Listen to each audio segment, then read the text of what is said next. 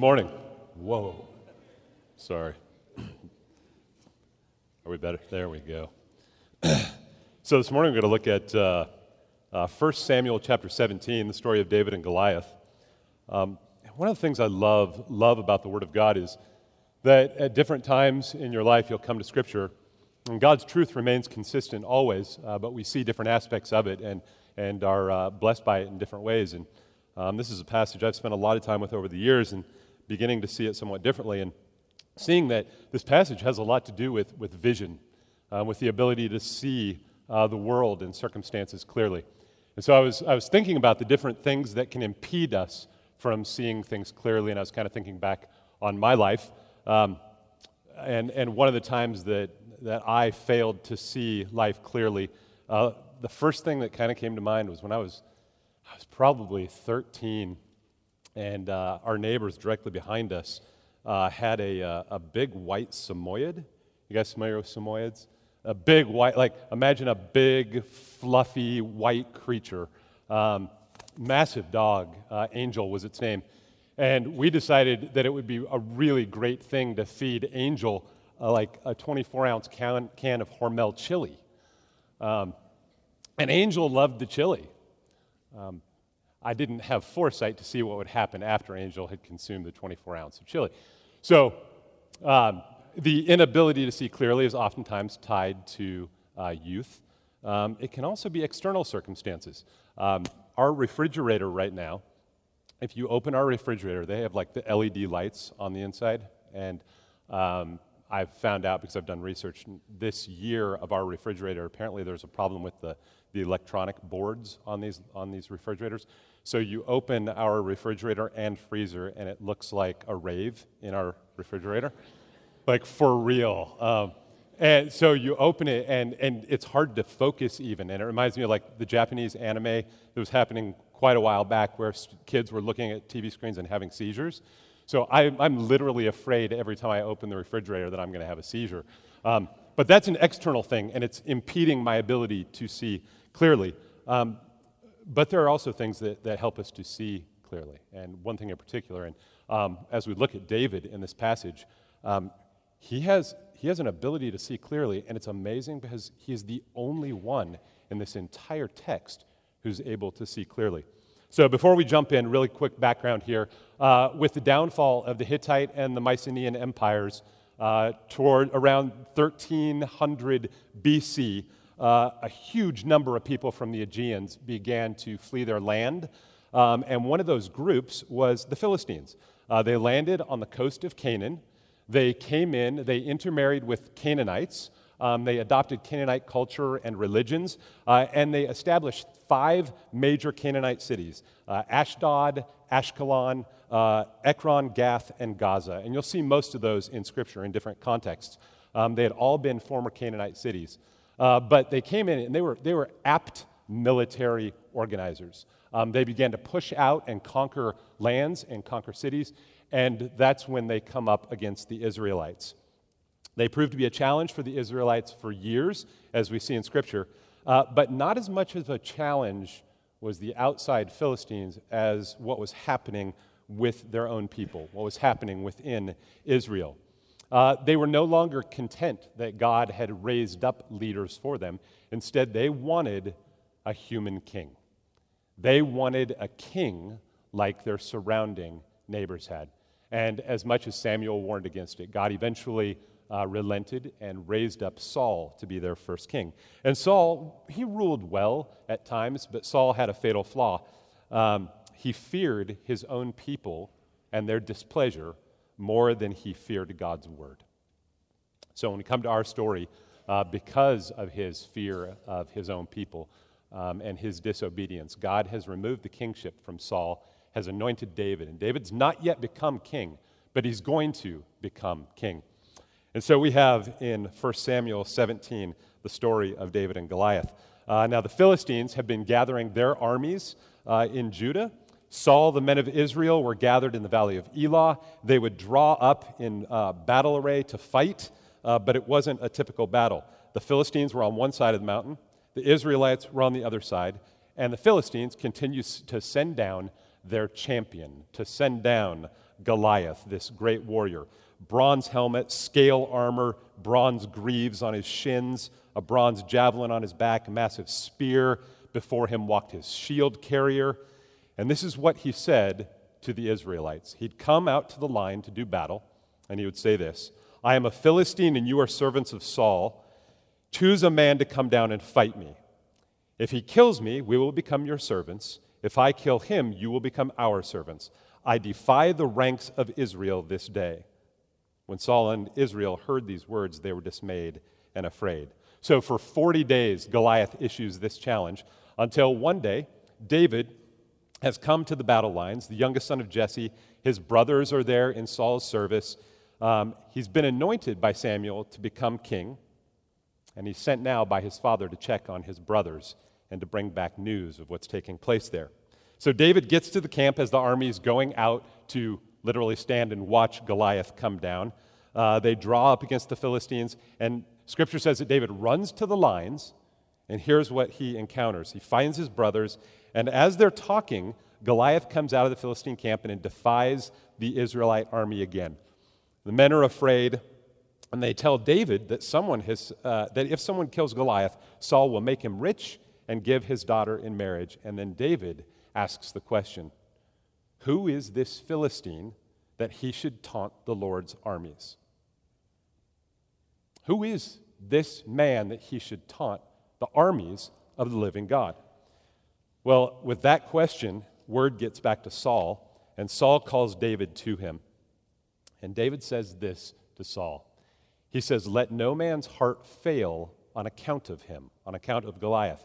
Your servant will go and fight with this Philistine. And David assessed it perfectly. Their hearts had failed. They believed that they would lose. They believed that they fought alone. And David sees it clearly, right? They think if any of us were to go out and fight, there's no chance we have of winning. So we're just going to draw up against the battle line, and here he comes day after day. But David asks the pertinent question, who is this man to taunt God's armies? David was able to see the actual taunt. He was able to see the situation clearly. Don't let their hearts fail because of him. I will go. And the question is, what made David different? What did David see that they didn't? I mean, it's a great story. We all know this story, I think, most of us. But what's different about David? They're all Israelites, right? So they all know the history of Israel. They all know the stories of their God. They all know about the Ark of the Covenant. What is different about David? Why is he the only one who's willing to say, I'll go? What did he see? Saul said to David, you're not able to go against the Philistines to fight with him, for you are but a youth while he has been a warrior from his youth. You're just a boy. He's been a warrior since he was a boy. You will lose.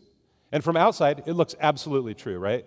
Saul sees Goliath, and he sees David, and he makes a very logistical conclusion, right? If you go out to do battle, he will crush you. But even Saul, the king, is unable to see the actual battle that is before them. With David's response, he proves to be the only person who sees the situation clearly. And then David says this. He says, the Lord who delivered me from the paw of the lion and the paw of the bear, he will deliver me from the hand of this Philistine. And Saul said to David, go and may the Lord be with you. The Lord delivered me before, he will deliver me now. And the situation is abundantly clear to David. The Philistine is taunting the Lord and taunting his armies. It's not just that Goliath is uttering challenges to the army. Goliath is actually challenging the living God. By my God and by my strength, I will defeat you and defeat your God. But David, he knows and he has seen God's faithfulness in his past, and it's allowed him to assess the situation clearly. I think that's part of what it means when Scripture talks about being a man after God's own heart. The ability to see and understand who God is, and the ability to understand who he is in relation to his God. And then we have this kind of beautiful irony where the king says, "Go, and may the Lord be with you." God's blessing to the one who will replace him. But just as he sees the situation clearly, it doesn't mean that the situation is over. He still has to act. He has to actually do something, right? David says, "Who is this Philistine that he should taunt God and his armies? I'll go out and fight him." But now he actually has to go out and fight him. What is beautiful is that David does not let anyone else's narrative inform his identity or inform what he's capable of doing. I mean, look, Saul says, "You're not able to go against this Philistine to fight with him. You're but a youth," while he's been a warrior from his youth. His narrative is, "You can't do it. You can't win. Here's what Goliath is, and here's what you are." But David doesn't let any narrative, the king's, his brothers, or the other soldiers, inform who he actually is. And that is something that is standing out to me lately as being so important. We cannot let our identity be shaped by the narratives that we find around us. We can't let our identity or our ability be shaped by the narratives that other people tell us or by what the world offers us. We have to let our identity be shaped by who God is and who we are in relation to God. We need to be speaking biblical truth about this all of the time. There are so many narratives that you guys, that my children hear every single day about identity. I was talking to a student day before yesterday, and we were talking about the context of marriage, and she was saying that a number of her friends, this has been their experience, a number of her friends have been told from the time they were young that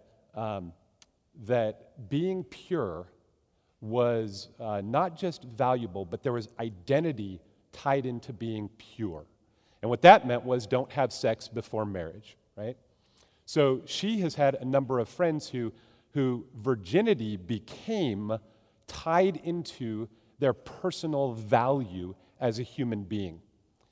So when they got married and they consummated their marriage, afterwards they felt like less of a person.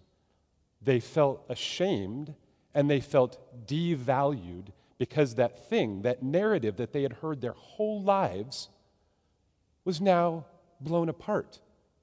My identity and my values tied to my virginity, and I don't have that anymore.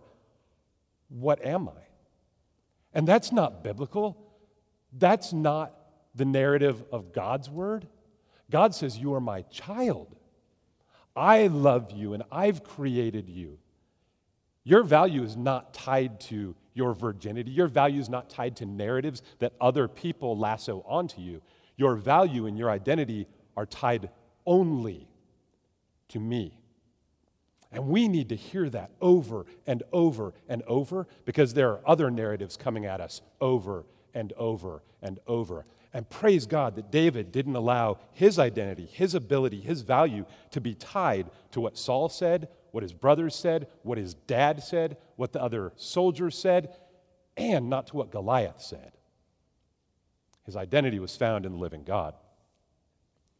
Well, then Saul clothed David with his garments, put a bronze helmet on his head, and he clothed him with armor. David girded his sword over his armor, tried to walk, for he'd not tested these things. And then he says to Saul, "I cannot go with these, for I have not tested them." And David took them off. And in a practical yet really beautiful symbolic act, Saul clothes David in the king's armor. The king that will soon lose the throne is placing his armor on the man that God has chosen to succeed him on the throne. So he takes off the armor, he takes a stick in his hand, and he chose for himself 5 smooth stones from a brook. He put them in his shepherd's bag, which he had, even in his pouch, and his sling was in his hand, and he approached the Philistine. Then the Philistine came on and approached David with the shield bearer in front of him. And imagine what this looked like, right? So you've got the two armies, and then you've got the battlefield there in the middle, and David comes and approaches. He gathers up some rocks, puts them down. He has his sling, and we'll talk about a sling in a sec. But then here comes Goliath.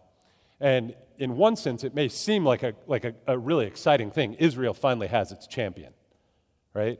Israel now has someone who's going to go out and stand against Goliath.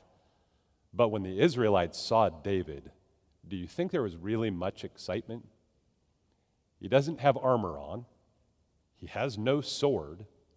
He has no spear. He apparently has no shield. And he's going to go and stand against the champion of the Philistines. When the Philistine looked and saw David, he disdained him, for he was but a youth, ruddy, handsome with appearance. The Philistine said to David, "Am I a dog that you come to me with sticks?" And the Philistine cursed David by his gods. The Philistine also said to David, "Come to me, and I will give your flesh to the birds of the sky and the beasts of the field." And we see here, Goliath is unable to see. He doesn't know that the battle is between gods. He's offended that David would approach him, doesn't realize what's really happening. And we have everyone here, except for David, unable to see what's really going on. Every person involved, the people on David's side and the people standing and fighting against David. And I think that is often the case. It's often the case, even people who are most closely associated and involved in issues can miss the true nature of issues, right? It's not just the people who are standing back and don't know the ins and outs. It's oftentimes the people who are most intimately connected and involved in issues and circumstances and situations that are unable to see the true nature of the circumstance, of the situation. I think about abortion, right? Abortion, for people who are pro-abortion, they're so intimately connected to this issue, but it's an issue about a woman's right. It's an issue about a body.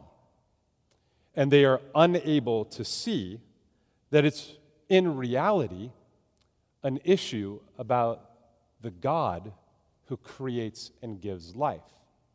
It's an affront to the creator of life and to the value of life. My daughters are 17 and 13, and to watch them try to understand abortion, how someone could kill a baby is really remarkable.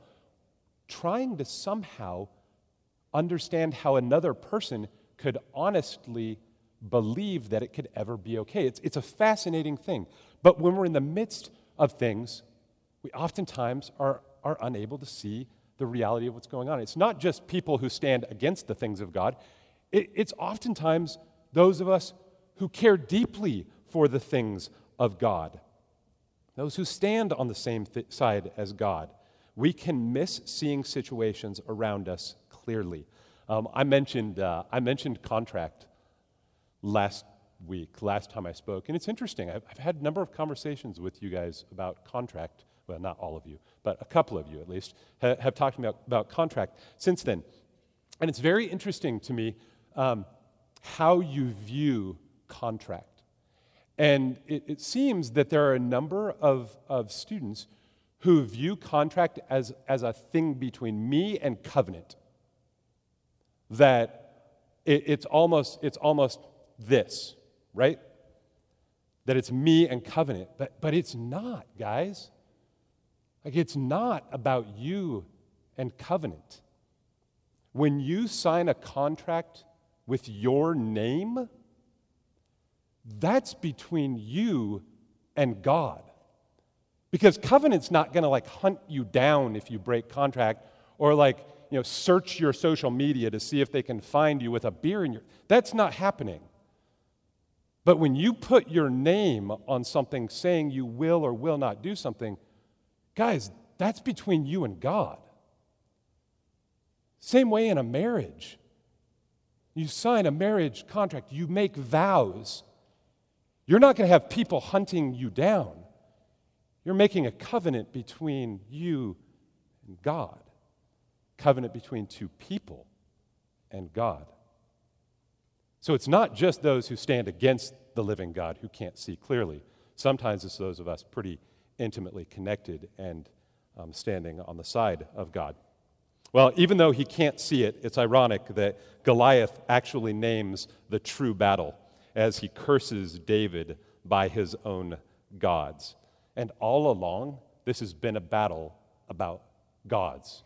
It's been the God of Israel, the living God, the true God, over against the false God of the Philistines. If you go back to 1 Samuel chapter 5, we see this is already being foreshadowed. Everything that's going to play out here is being foreshadowed by what happened when the ark of the living God was placed into the temple of Dagon. When the Philistines captured the ark, they took it and put it in their temple, and they put it before their god, their statue of Dagon. It was to be subservient to Dagon. But what happens? They come out the first night, and Dagon is on his face, a statue fallen down before the ark of the living God. Then they raise him back up, and the next time when he falls down, his hands are cut off and his head is cut off as well. It's not about a giant and a shepherd. It's about the God of the Philistines and the God of the universe. Then David said to the Philistine, "You come at me with a sword and a spear and a javelin, but I come to you in the name of the Lord of hosts, the God of the armies of Israel, whom you have taunted." This day, here's what's actually going to happen. You're not going to slay me and deliver my flesh to the birds and to the dogs. The Lord is going to deliver you into my hands, and I will strike you down and remove your head from you. And I will give the dead bodies of the army of the Philistines this day to the birds of the sky and the wild beasts of the earth. And here's why. Not so that you can be our slaves, but so that all the earth may know that there's a God in Israel, and that all this assembly may know that the Lord does not deliver by sword or by spear. For the battle is the Lord's, and he will give you into our hands. You may not see the battle clearly, but I do. I do see the battle clearly. I see what's actually happening before us. You come armed and confident that you can defeat me, and you will credit your gods for the defeat. But the reality is, you see only you against me. You see a warrior against a boy. But I come in God's name. In challenging me, you challenge him, and he will deliver you into my hands. I'll defeat you, your head will be removed, and all so that the earth may know, everyone, that the living God is the God of Israel. And so then it plays out. Here's what happens. The Philistine rose and came and drew near to meet David, that David ran quickly towards the battle line to meet the Philistine. And David put his hand into his bag and took from it a stone and slung it and struck the Philistine on the forehead, and the stone sank into his forehead so that he fell on his face to the ground. All right, so quick word on slings. A sling probably doesn't sound like a powerful weapon. It's a powerful weapon. So what they would do is they would attach a piece of leather either to their wrist or to one of their fingers, and then they would have another piece it would be a long piece with a little pouch type thing, and then another piece on the end. And you'd put a rock in there, and those rocks could vary anywhere from the size of a golf ball to the size of a baseball, maybe even a softball. And they're heavy, and you begin to whip those things around and sling them, and then when you get going full speed, you let go of the one piece, the sling opens up, and the rock takes off. There were some cultures where the kids, little kids, were trained. They could be so accurate with these things, they could take rocks off of people's heads. So David takes this stone, and he begins to sling it. And for any baseball players, you're up in the 90s to 110 that these rocks are coming, right? So if you've ever taken a baseball at like 70 miles an hour to your back, imagine a stone coming at 110. That's what we're talking about, right? So Scripture says, at least our translations say this, that it sank into his forehead and he fell face to the ground. And this is really fascinating and pretty interesting. And this, I don't mean to blow apart like years of Sunday school, but there are some questions about this, right? And a number of people have asked these questions throughout the years because Scripture says in just a minute that, in verse 51 actually, that how is Goliath killed? Goliath is killed with his own sword. You take a stone to the forehead and it sinks in and you fall. Death is likely to come. But then there's also another interesting piece. Goliath comes, and if you hit me in the head with a stone at 100 miles an hour, which way am I going to fall? For real. Like Jonathan. Hey, let's just do this. If you came up on stage and just punched me in the head, which way, am I going to fall forward or backwards? Yeah, I'm going backwards, right? So the question was, so wait, is this just sort of not an arbitrary, is this a manipulation? Is this a false story so it sounds good that he falls face down before David? Well, no. And here's, I think, actually a picture of what you have. There was this British rabbi named Jonathan Magenais, and Magenais had done a lot of research on this, and here's the conclusion that he came to. And people that I know actually think this is probably most likely. There are two Hebrew words that are translated almost exactly the same. It's forehead and greaves, shin bone. The greaves are the things that go over your shins to protect your legs in battle. Sometimes they're leather, sometimes they're bronze. If you were to take a stone into your greaves and it blew apart your shin, boom, you come this way. And I think that's what we have happening here. If you look at those words, they're the exact same words. But I don't think it's forehead. I think it's shin, and here's why. He slings that stone, and it blows Goliath's leg to pieces. It sinks into the greaves, it blows his shin apart, and Goliath falls before David. And here he is, the representative of the Canaanite god, a false god, prostrate before David, the representative of the living God. And then listen to what he does. He falls forward, abject defeat before David and before Yahweh. But then, this is good, verse 50. David prevailed over the Philistine with a sling and a stone, and he struck the Philistine and killed him, but there was no sword in David's hand. This is a summary statement. This is a picture, big picture of what happened. David didn't come with a sword. Instead, he came in the name of the Lord, and thus the victory was by the hand of God, not by a sword in his hand. Then we're filled in on the details of how it unfolded. David ran and stood over the Philistine and took his sword, drew it out of his sheath, and killed him and cut off his head with it. So there he lies, and in ancient battle, it was the greatest sense of abject defeat to be crushed by your own weapon. To be defeated by your own weapon added insult to injury. And so there he is, laying on the ground. And David approaches him. He runs to him. He takes his sword. I don't know if he stood on him, but it sounds kind of good.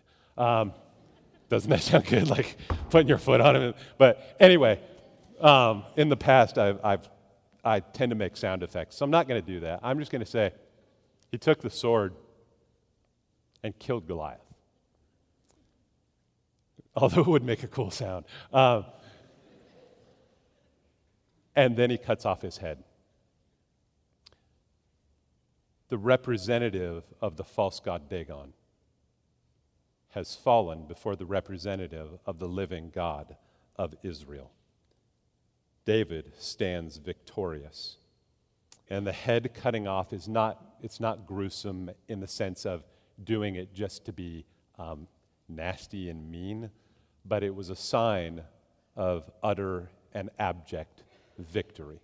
It's why when the statue of Dagon fell before the ark of the living God, the head was removed. It was a sign of abject military defeat. In the same way there was no question as to who had caused Dagon to fall in the temple, there's no question about who slew Goliath. David, but only by the hand of the living God. Yahweh was the victorious king. And upon seeing it, the Philistines flee, and the Israelites follow and plunder their camps. So there we go, David and Goliath. But now we go back to our original question. what is it about David? What allowed him to see? What allowed him to see something that Saul couldn't see, that the other Israelite soldiers couldn't see? Why was he the only one who would go out and do battle with Goliath? And I'm afraid the answer is just really, really simple. He had faith. He lived in faith. He walked in faith. And I say really simple, but we know that's not simple, right? Why was he able to see the situation clearly? Because he had faith in his God. He had seen God's faithfulness. He knew who he was in relation to God's faithfulness. And he could see the situation and say, oh, this isn't about me, David, a boy. This is about this man taunting our God. And I'll be the tool that God uses, because it's not about me, it's about our God. And for us, the ability to see, hear this, is wholly dependent upon seeing everything in this world and in our lives through the lens of Jesus Christ and our identity in him. Now, that's not theoretical, it's not esoteric. It's having faith in the faithfulness of the foreshadowed one. Every issue, every circumstance, all of our identity, the only way we will be able to see clearly is if we see through the lens of who Christ is, what he has done for us, and who we are in relation to him. David, right?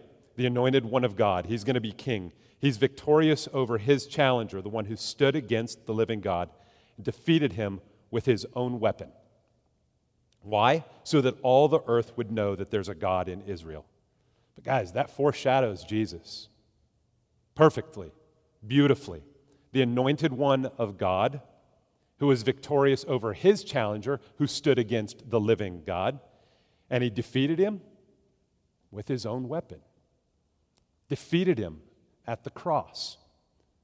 Why? So that all of the earth may know, not just that there is a God in Israel, but so all of the earth may know that Jesus Christ is the Son of the living God. That he came because he loved us. He died for us, taking the curse and the punishment that we deserve freely and rightly and wholly upon himself. He died. He rose from the dead, conquering sin and death, that we might not just know, but that we might actually live, that we might actually have life. Guys, if our identity is based in anything other than that truth, we're not living. We don't actually have life. We can exist in the same way that we can see not clearly. Our identity has to be found here. It has to be found in the gospel. If it's not, we're not living. We're not having the life that God came to give us. We see because of faith. We see with faith. We follow because of grace. We're obedient because of grace. We respond because of grace. We love because of grace. Guys, please be pondering, be praying about who you are. Who you are. Because I'll tell you who you are. It can just sometimes take a while for us to believe it. You're a son, a daughter of the living God. You're loved by Jesus. And your value is found in no place other than in him and his gospel. That's who you are. That's who we are. We need to hold on to that so that we can live. Let's pray.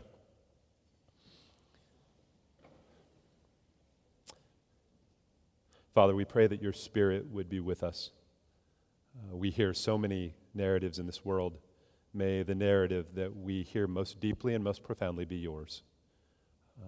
Father, thank you for the cross. Thank you for your defeat of sin and death with the very weapon that Satan intended to seal our deaths. Help us to know you, Lord. Conform us to be like you. And Father, please let us be protected from the lies of the world. May our identity be locked soundly and wholly in who you are and who we are in relation to you. We pray these things, Lord, in the powerful and the only name of Jesus. Amen. Blessings. Go in peace.